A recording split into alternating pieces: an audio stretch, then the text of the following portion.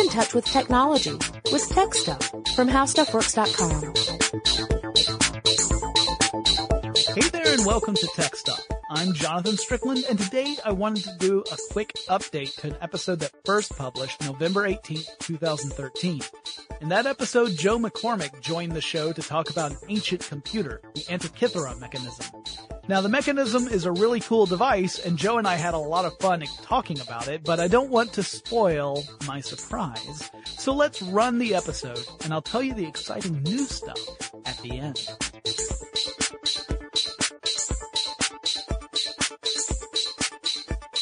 I gave Joe the ability to choose whatever topic he wanted to pick, as long as it wasn't something that we had, covered extensively in Tech Stuff in the past. So Joe, what would you like to talk about? Well, on Forward Thinking, we usually talk about the future in That's one true. way or another. Mm-hmm. And so I wanted to go in completely the opposite direction and talk about the technology of the past. Oh, okay. And I started thinking, I wonder what's the oldest computer that we know about. Oh, I gotcha. So we're talking 1946 with ENIAC, right? That computer that you would end up programming with lots of plugs and switches. Not at all. Wow. No. So wait, you're saying it's older than that? Older. Okay, all right, well, fine. How about the 1942, that's the Atanasoff Berry computer, or ABC, which was built at Iowa State College, which is now a university, obviously. But it was there was a patent dispute, actually, that was decided in the United States government about whether ENIAC or the ABC computer were first, and ultimately they said that you could not have anyone to claim they were the ones to invent the computer. That's the first one, right? ABC computer. No. Okay. All right. 1941. We're starting to get a little fuzzy here, but all right. So Conrad Zuse builds the Z3 computer. And that was also the same year when the first Bomba was built. One of the devices meant to help decrypt German messages. That's it, right? 1941. No. All right, 1939, George Stibitz completes the complex number calculator, the CNC, at Bell Telephone Laboratories. We just finished talking about Bell Labs. This has got to be it. And even in the first demonstration, he used teletype so that he could program this remotely over special telephone lines. So it was the first remote computer as well. So that's it, right? I think you need to think less electricity. Fine. 1837, the analytical engine, Charles Babbage. He designs this, never finishes it in his lifetime, but of course that is the device that Ada Lovelace, the enchantress of numbers, had possibly even created computer programs for, algorithms, where she envisioned a time where you could encode things like music and poetry into mathematics. That's it, the analytical engine. Okay, so we're going to talk about that. No, you're about 2,000 years off. Say what? No, not about. Almost. About 1,800 give or years take. off. Okay. So what are you talking about? I am talking about something that is called the we're going to have this problem the whole time. Antikythera mechanism. No, the Antikythera yes, the Antikythera mechanism, or also known as the Antikythera mechanism. Yeah, it all depends on which pronunciation you follow. But Antikythera seems to be fairly commonplace, so we're going to go ahead and use that one and probably switch off without even thinking about it. All right, I know a little bit about this, but I guess before we talk about this mechanism, maybe we need to say, what the heck is Antikythera? For anyone who is not familiar with the geography of Greece, you may not know this refers to a place. Yeah, it's an island in the Mediterranean Sea, and if you imagine you're looking at the Mediterranean, it's this small island that's between Crete to the south and the Peloponnesian Peninsula up to the north, so the mainland of Greece, and it's right there in the middle. There's a bigger island just called Kythera, and this is a smaller one offset from it called Antikythera. So if Antikythera and Kythera were to collide, it would just destroy one another. Yeah. Total positronic reversal. Annihilation, yeah. Tell them about the Twinkie. So, joking aside, does that mean that this is where that mechanism was made? No, probably not. This is where the mechanism was discovered. Oh, okay. That's how it got its name. Gotcha. So someone was walking around Antikythera one day and they stubbed their toe and said, "Oh, what's this?" and found the world's oldest computer. No, it's much creepier. Oh. Okay, so the story goes like this. Around the year 1900, there was a group of sponge divers who were off the coast of Antikythera, and they were doing their diving, I guess whatever sponge divers do. They were gathering sponges. To wash all their dishes. Yeah, exactly. So they were doing their thing. But apparently one of the divers came up to the surface and he was like, guys, there are dead women lying all over the bottom of the ocean. There's a bunch of naked dead ladies at the bottom of the ocean. Yeah. Sounds creepy, but Elias actually. Stadiatos. Yeah. Actually what he was seeing were statues. They were bronze and marble statues that were part of the payload of a almost, well, I guess about exactly 2,000-year-old ship. Wreck of a ship that was a Roman ship, a large Roman ship carrying a lot of cargo, much of it probably stolen or looted cargo. Right. We're talking at an era just around the time when the Romans were beginning to, let's say, incorporate the Hellenistic societies into their empire by force. So it had all these Greek artifacts on it. Yeah. And luxury items, like really expensive stuff in the Greek world. And so the idea is we don't know exactly what the ship was doing, but we think it was probably a ship that was returning to Rome from some destination, in the Greek world. Yeah. And so there are a lot of these Greek artifacts, including currency. They had, like you said, statues. They had, lots of pottery. And they had this device, which was, at first it was just a lump, right? Yeah, right. Yeah. At first, and of course it didn't get that much attention early on because there was so much other stuff down there in that shipwreck, right? So the people who went in to really, investigate the shipwreck and take a look and see what was going on, they didn't necessarily realize that there was something truly special, something that was beyond just, special from an artistic merit point of view, but could tell us a lot about how much the ancient Greeks knew about craftsmanship, about astronomy, about math. All of these things would become apparent, but only 100 years later, right? Yeah. So after the it's forgotten for 2,000 years essentially. And then for another 100 years, we don't really know what it is. So it's kind of this lump of corroded bronze inside what used to be a wooden box that essentially disintegrated. Yeah. So there's one big remaining lump. Yeah. But there are about 82 fragments in total. Right. So one of those fragments, the main fragment, has the vast majority of what we know of as the inner workings of whatever this device was supposed to be. And we know a lot more about it now, but don't want to ruin the surprise. No. But so basically we can say like what it was made of. So what they think now is, okay, this looks like it was some kind of collection of bronze gears inside of a wooden casing. Yeah, in fact, at first they thought it might only be just one gear that somehow was loose from something else. And then they realized, no, there's actually several gears here, but it's all corroded together. Yeah, it's sort of like fused into a big bottom of the ocean snot ball. Yeah, exactly. Yeah, that's very accurate. But so if you can imagine, I would call it imagine a mid-sized dictionary. Okay. Not like a pocket dictionary, but also not that huge one from the library that you couldn't steal. That's on a pedestal, yeah. Right. Like a large hardback dictionary. Right.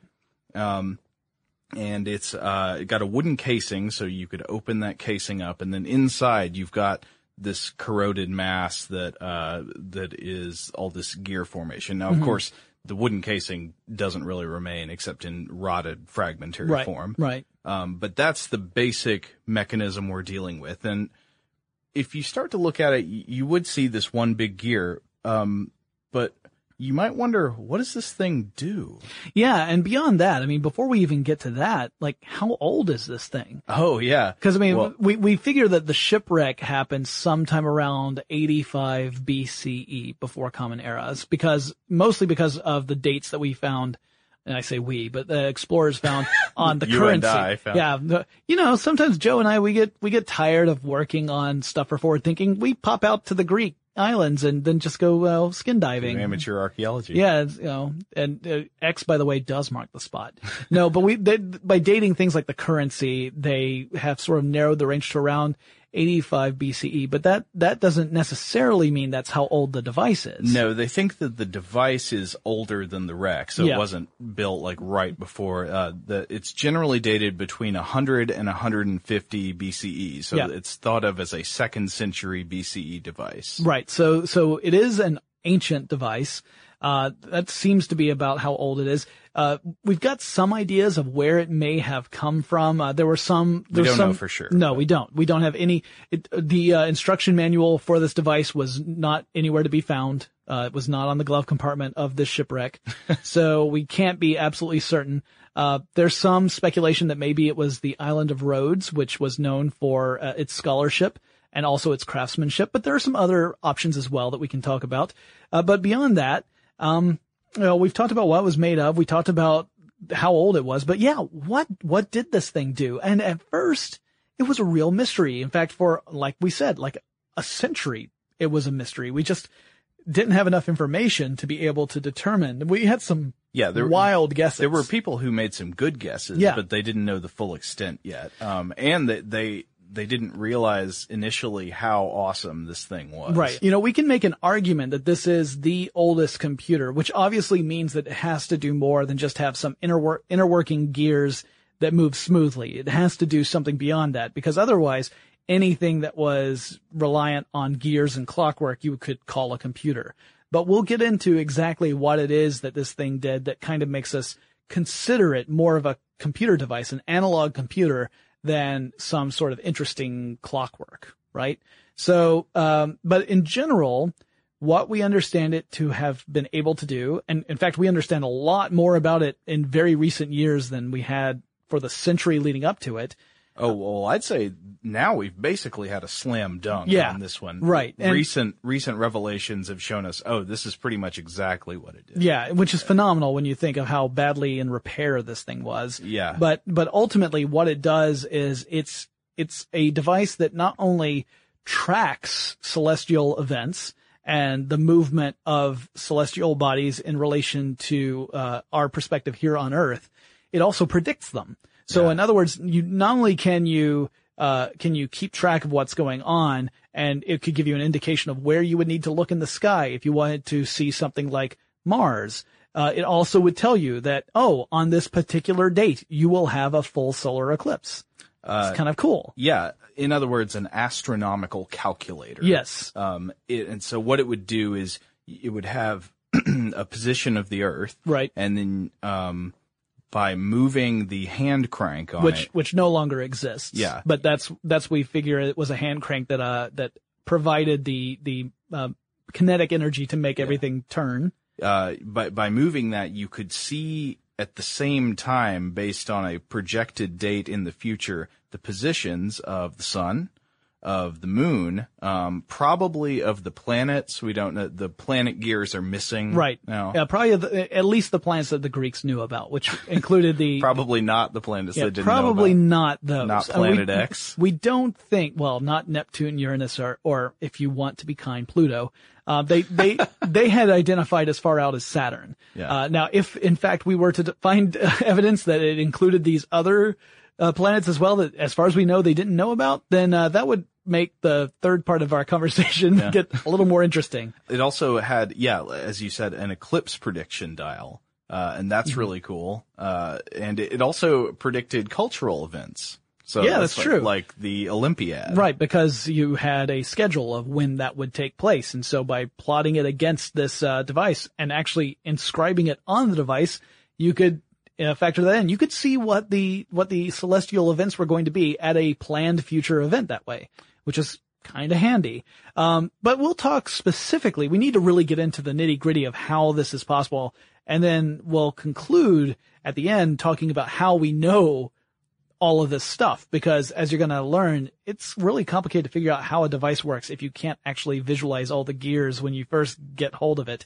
Before we get into that conversation, let's take a quick break to thank our sponsor. All right, we're back. So let's talk about how this device actually tracked celestial events. Okay, so we know there are all these gears. There's a hand crank you turn. It moves things forward so that you can look at what the celestial conditions are on any given date. Or you can even advance it so that you can look for a specific celestial event. Let's say you're looking specifically for when is the next eclipse going to occur. So you're not looking to see what the celestial sky, what the sky is going to look like 3 months from now. You just want to know when the next eclipse is. You could advance the handle from your date and keep doing it until you saw the eclipse information come up, and then compare that, see what the date is on the other part of the indicator. And we'll talk about all the different dials. This would be indicated by a dial. Yes. So it's like an analog clock face. Yeah. It would be spinning around a point to let you know when this is coming. Exactly. And then you could say, oh, all right, so the next eclipse is in, 3 months and 2 weeks from now or whatever. And, so there's a lot of different ways you could use this. Well, there were about 31 gears that we know of, probably at least 30 gears. Yeah, at least more, or at least 30, probably more, rather. Though it's, I think, hypothesized that there were more to deal with the movement of the planets. Yep. Mm-hmm. That's just lost. And, it's not a surprise because, again, like I said, when we call it bad repair, I mean, you think about this. This is like essentially imagine a clock that's been fused into one piece. I mean, an old style gear clock fused into one piece. That's kind of, and it's opaque. So you can't see these gears that are on the inside just with the naked eye. But we'll get into how we figured more about this in a little bit. But so you had all these different dials that would mark different events, and different time spans, right? So you would have a dial that would be set up for just regular keeping of a calendar year. But there were also dials that were more attuned to specific celestial cycles. So, for example, there might be a 19-year cycle that's represented by one dial. Another one had I think a 75-year dial. And these dials were to refer to things that, patterns that would repeat once you hit those time frames. So, like every 19 years, this one set of patterns would repeat itself. So that's why they have these different dials to indicate exactly what's happening at exactly what time. What I loved was the idea that there was one gear specifically devoted to showing the phase of the moon. Mm-hmm. So not only would you see the position of the moon on any given date, but you would also see what phase it was in, whether it was waxing or waning, a new moon, full moon, whatever. And I really thought that was very clever. So yeah, you would essentially either refer to the dates and look at the celestial events to compare the two, or you would set it so that you would look at a specific configuration of the celestial body and then look at what date corresponded to it. It's kind of amazing to imagine the complex planning and craftsmanship that went into a machine like this. Right. Because when you start thinking about it, okay, say somebody set you down and told you to try to build something like this, and you had, it was open book test. You knew what time frame all these celestial events would occur in. How would you do it? Yeah. I mean, God, you would have to figure out the relationships between the sizes of gears, right, and the way they would interlock to create fractional relationships, yes, between the movements of all the different bodies at the same time. And keep in mind that if this thing's reflecting, say, planets and stuff like that, well, from a geocentric point of view, the movement of the planets is not just a simple circle. Right. I mean, you see them, they precess and then they go backwards. Right. And the machine has to reflect count all of yeah, these things. Exactly. So and there's a fellow named Michael T. Wright who built a replica of this device, and we'll talk more about him probably in a bit. But there's a great video that demonstrates him using this machine to show the movement of these different elements. And sometimes you see them moving kind of backward compared to other elements. And you think, wow, the gears have to account for that too. The gears have to be able to do very complex movements of these arms that are on these dials in order to reflect what is really happening. And while the model itself does depict a geocentric view of celestial bodies, we can't be sure that the person who built it necessarily ascribed to a geocentric philosophy. Oh, that's certainly true, because for the device's function, I mean, it was functionally geocentric. Right, because we're on Earth. We're observing from Earth. Exactly. Like even if the person who made it actually thought the Earth went around the sun, it would still look the same, yes, pretty much. Because if you're reflecting how the celestial elements look compared to being on the Earth, it makes no sense to make it anything other than geocentric. So the heliocentric theories had been placed ahead of when we think this device was made. So it's possible, we don't know, because there were still people who ascribed to a geocentric worldview. I'd probably say that was dominant. Yeah, at the time. because it was similar to what we would see centuries later, where to propose such a thing as a heliocentric view would mean that you might suffer a little bit of let's say you might get ostracized. Yeah. With extreme prejudice. People didn't like hearing that. Yeah. So anyway, it does look like it was going to show you not only the sun and moon's movements, which is already complex enough because they don't move at the same, rate, or they change positions differently relative to one another. Mm-hmm. Then to throw in the other planets makes that, or the planets that the Greeks knew about, makes it even more complex. So here's the question. Does this count as a computer? I would say absolutely. I would say so too. And I've got a little argument here. Okay. Tell me what you think of Sure. it. So, I'd say the basic definition of a computer, a lot of times it's included that it's electronic, but let's take that part out and say, well, whether or not it's electronic, a computer is like an interactive machine that can, and these words often come up, store, retrieve, and process data. That's fair. So it's like input, output, and processing. Right. And storage. I always think of it as something that can take input,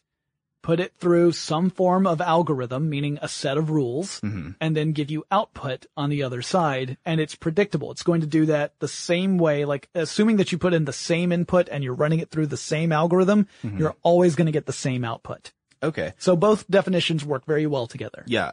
I'd say the biggest distinction is that today's computers we think of as being general use. Yes. So you have hardware that can compute, but you've also got software to boss the hardware around so it can tell it to compute in different ways. Right. So in that way you can have a single machine allow you to do Excel spreadsheets or play, first person shooter game. Right. But obviously without electronics, this ancient computer doesn't have software. It just has hardware, or it's like thinking about a computer that can only run one program. Which is not that difficult to imagine. I mean, if you think of calculators as a subset of computers, calculators, like your basic calculator, I'm not talking about your super crazy calculators that have apps on them and everything, but your basic calculator does basic calculator functions. Yeah. It's, again, taking that input, putting it through an algorithm, some sort of mathematical process, and you get an output. Similar to this device. Yeah. So this device, it's like a computer that only has one job. But within that job, I think it's definitely worth saying it's a computer because it stores data. So the relationships between the astronomical pathways are represented by the mechanical math that's done between the teeth and the gears. So like the gear sizes themselves are sort of storing that data. Sure. And then it takes input. You turn the hand crank to give it the input of the date you want to calculate.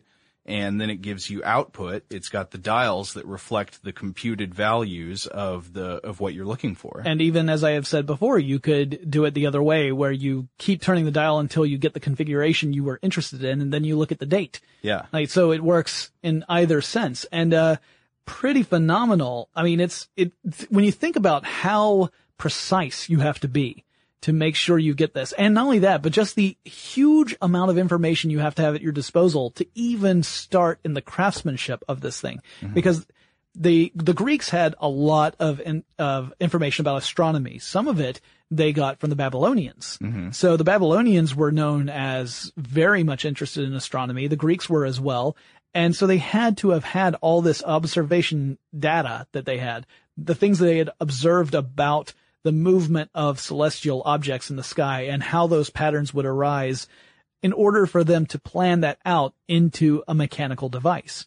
And that to me is really amazing because you're not talking about, every 4 weeks, this one event happens. No, some of these cycles, like I said, are incredibly long. You had a 19-year cycle. You had a 76-year cycle. You had a 54-year cycle.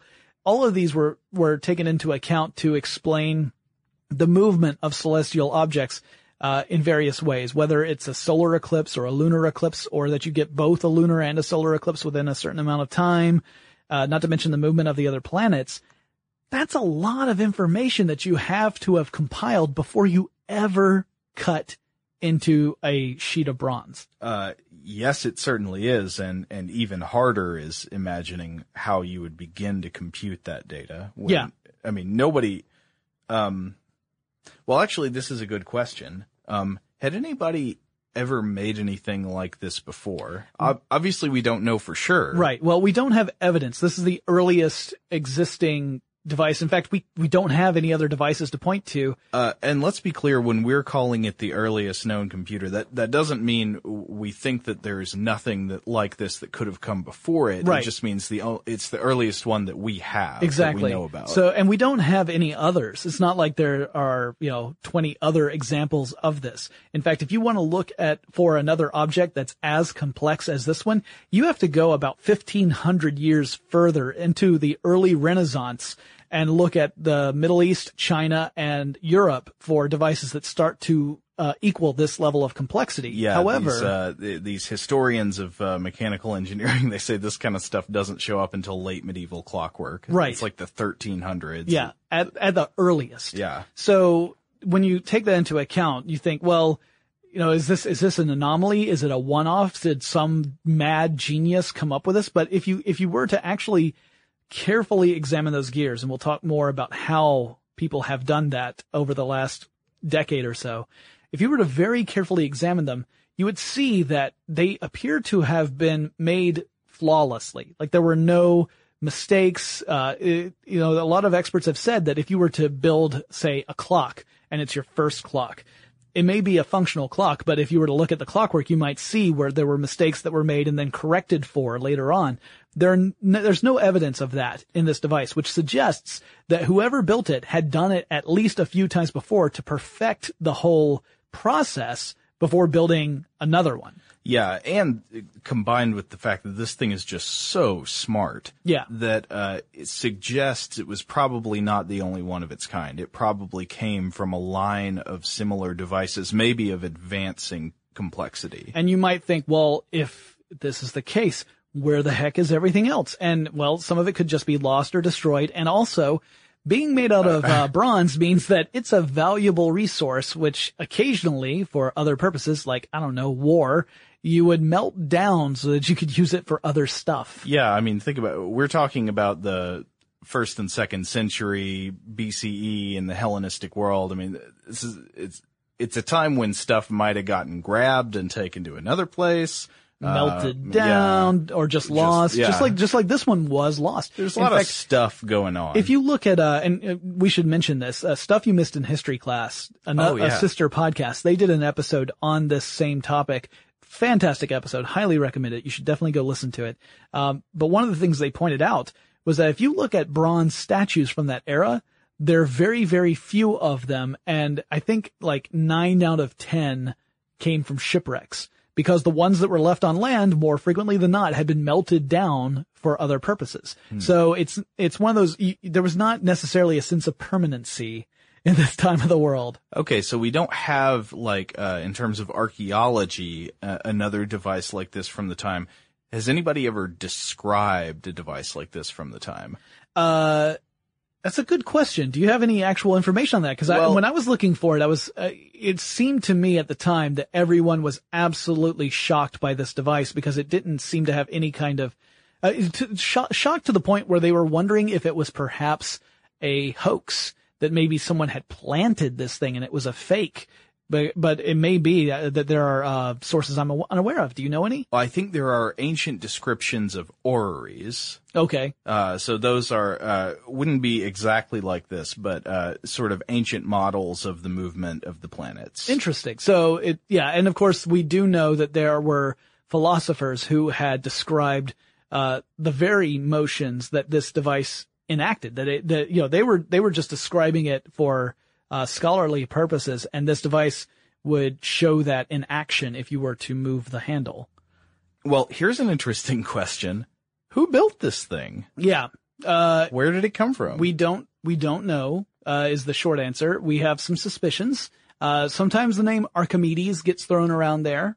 Yeah. So one clue is just that Archimedes, he was around, a century before this, and he was a genius inventor, and or at least We assume so. Some of his inventions we cannot actually be certain were ever built, but sure. Oh, Yes. come on. He built a death ray. Just Okay, admit fine, it. fine. He built a death ray. Okay. Probably. And a giant Maybe arm. not. A giant arm that would upset, besieging ships. I want to believe. I understand. Okay. So, is that the only evidence that it might have been Archimedes? Well, no. Archimedes, as you might remember, was from, he lived in Syracuse. Yes. Which is unfortunate. Yeah. Unfortunate for Archimedes. Yes. He lived in Syracuse, and an interesting fact about the device that we discovered later is that, so the device has inscriptions all over it. Very faint inscriptions. They're hard to read because of all the corrosion from the thousands of years. Yeah. But, what they discovered was, actually we can make out some of these with some of this imaging we're about to talk about, in the next section.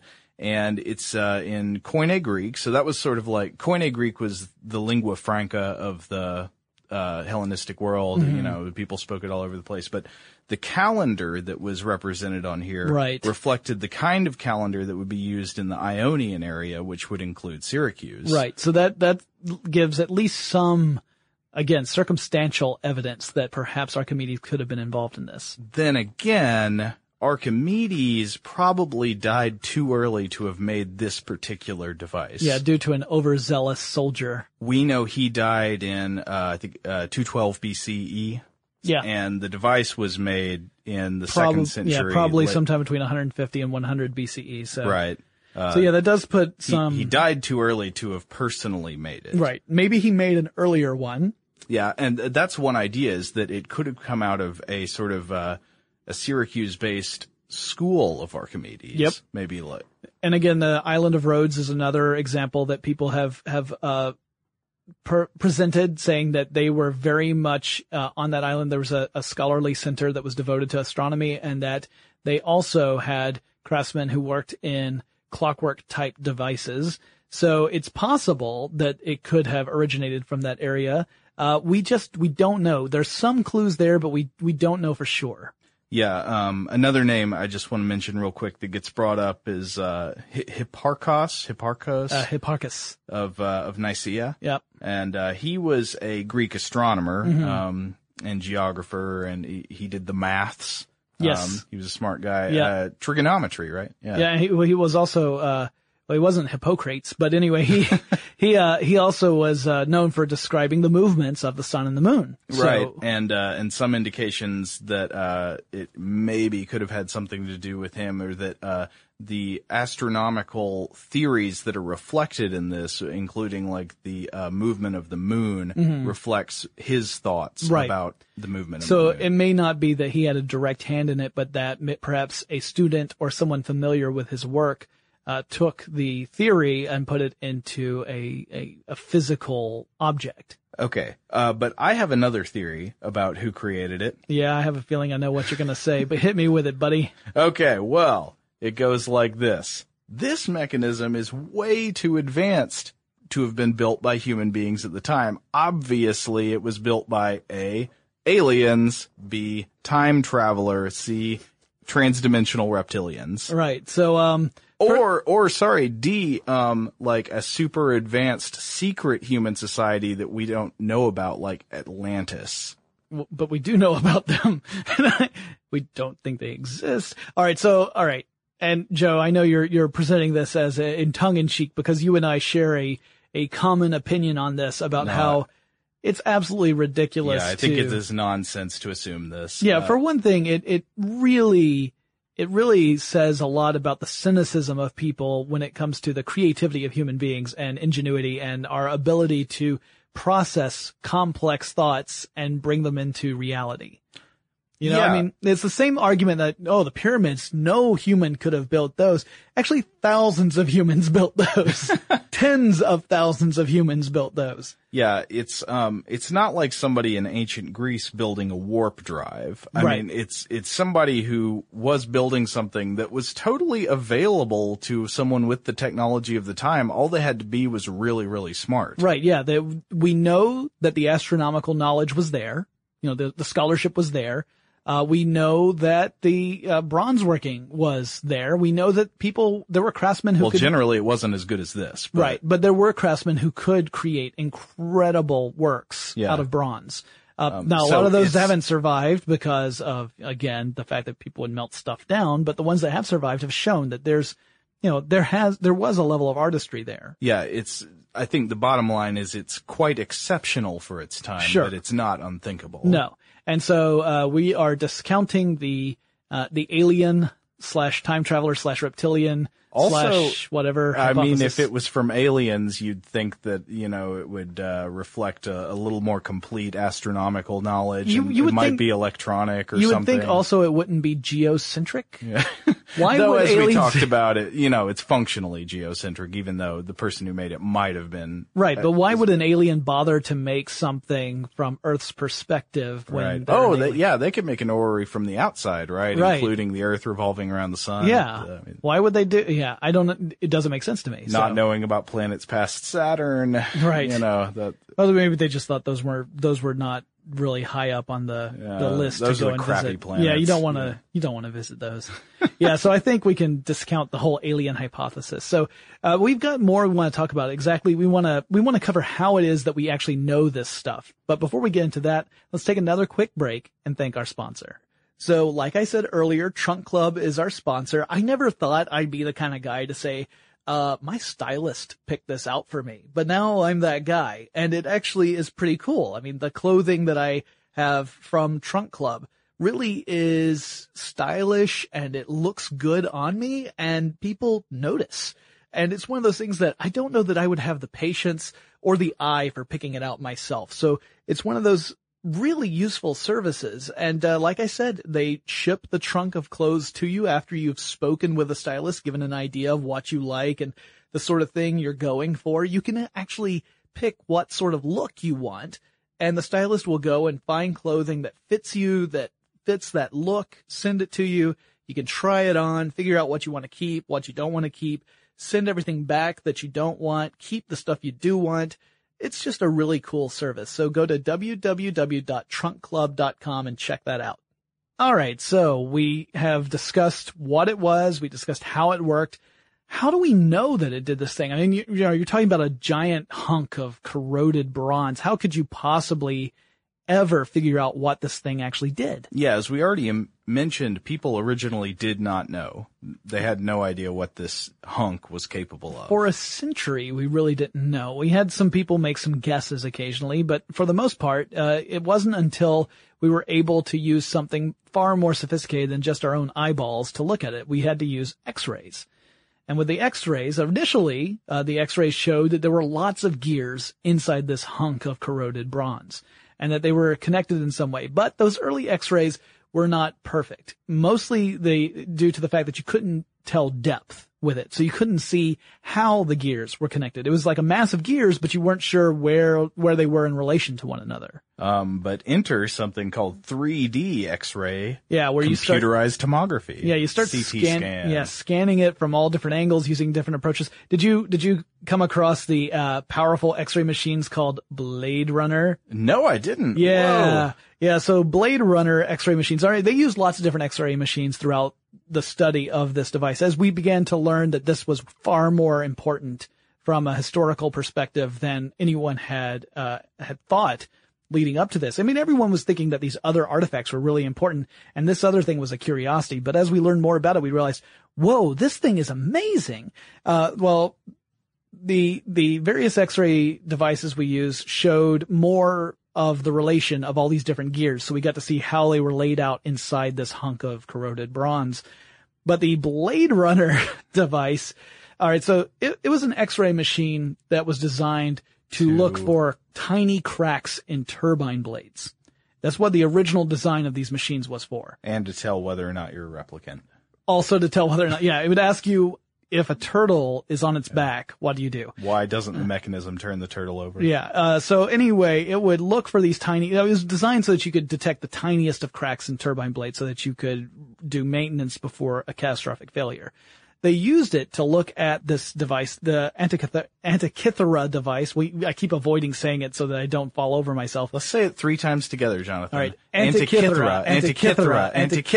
Okay, so the Antikythera. Oh God, it's a demon. It's this Greek demon. Right, that's fantastic. All right, now you have to say it backwards. No, so the Antikythera device, the Blade Runner thing, it looks at it and it actually is able to see, because it has such precise measurements, it's able to distinguish what the tiny shallow carvings are on those dials. That's how we were able to read the words. Oh, the inscriptions. The inscriptions, yeah, okay. Because some of them were just very faded already, even before you talk about the corrosion effort in there, or element in there, I should say. And the Blade Runner X-rays were able to measure these very tiny changes in the surface of these different dials. And that's how we were able to see what the writing was, and thus able to really, translate it and figure out what this thing actually did. And that's how people, once they started reading it, once they started being able to read the writing, it became clear that this was a far more sophisticated device than what predecessors were thinking. Even the earliest guesses were things that probably can predict solar and lunar movements, or maybe it's some form of calendar, but no one was really aware of how sophisticated it was until we were able to take this closer look.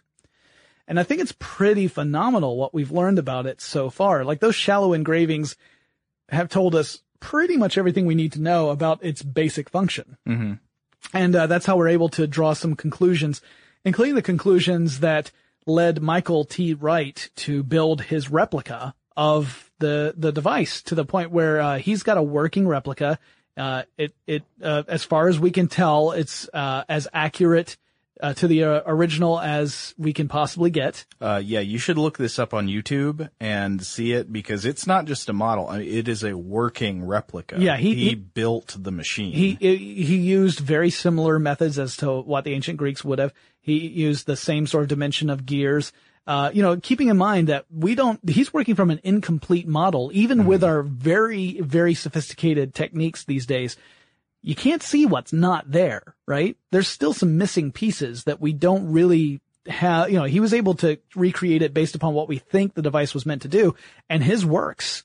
Yeah. And the videos are amazing. When you watch just the minute movements of each of these pieces in relation to one another, and think of how complex this is, it's mind blowing.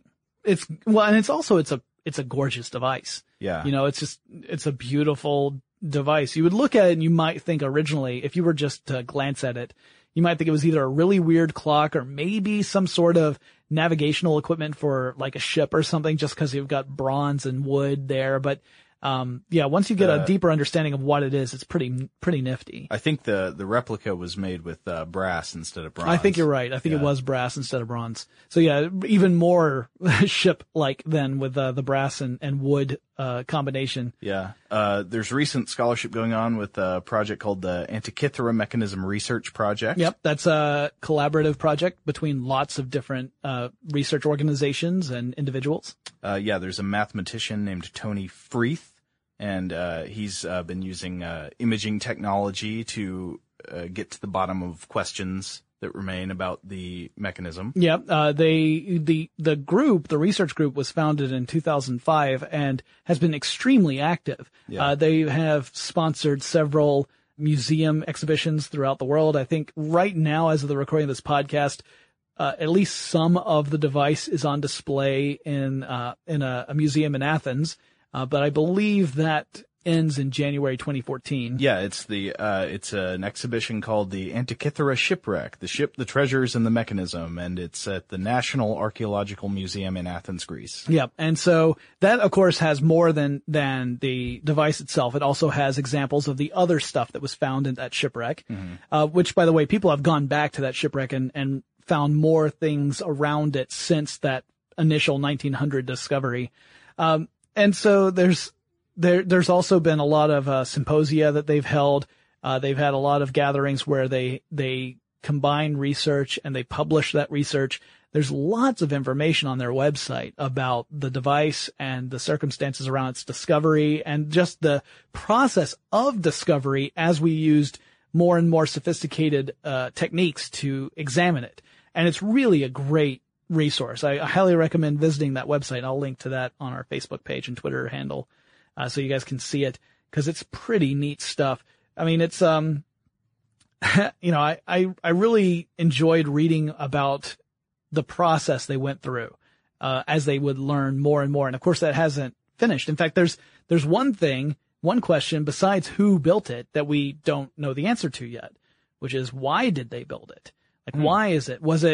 What was the end purpose? Was it a scholarly tool? Was it so that they could, create, specifically plan out events to coincide with celestial events, so that perhaps it was a political tool? Maybe if an eclipse is seen as a bad omen, you may want to avoid planning some big event around an eclipse just so that people don't think that the event itself is cursed. I mean, I'm sure in the ancient world you could probably get some amount of power just by being able to accurately predict eclipses. Yeah. Yeah. And that's another possibility. It could just be religious power or political power. We don't know.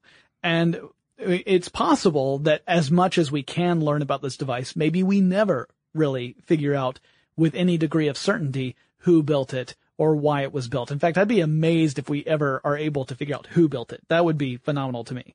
Unless someone's like, oh, look here, there's an inscription on the bottom. Johann from Sweden. What? That'd be a big upset. Yeah. But not that I think that would ever happen.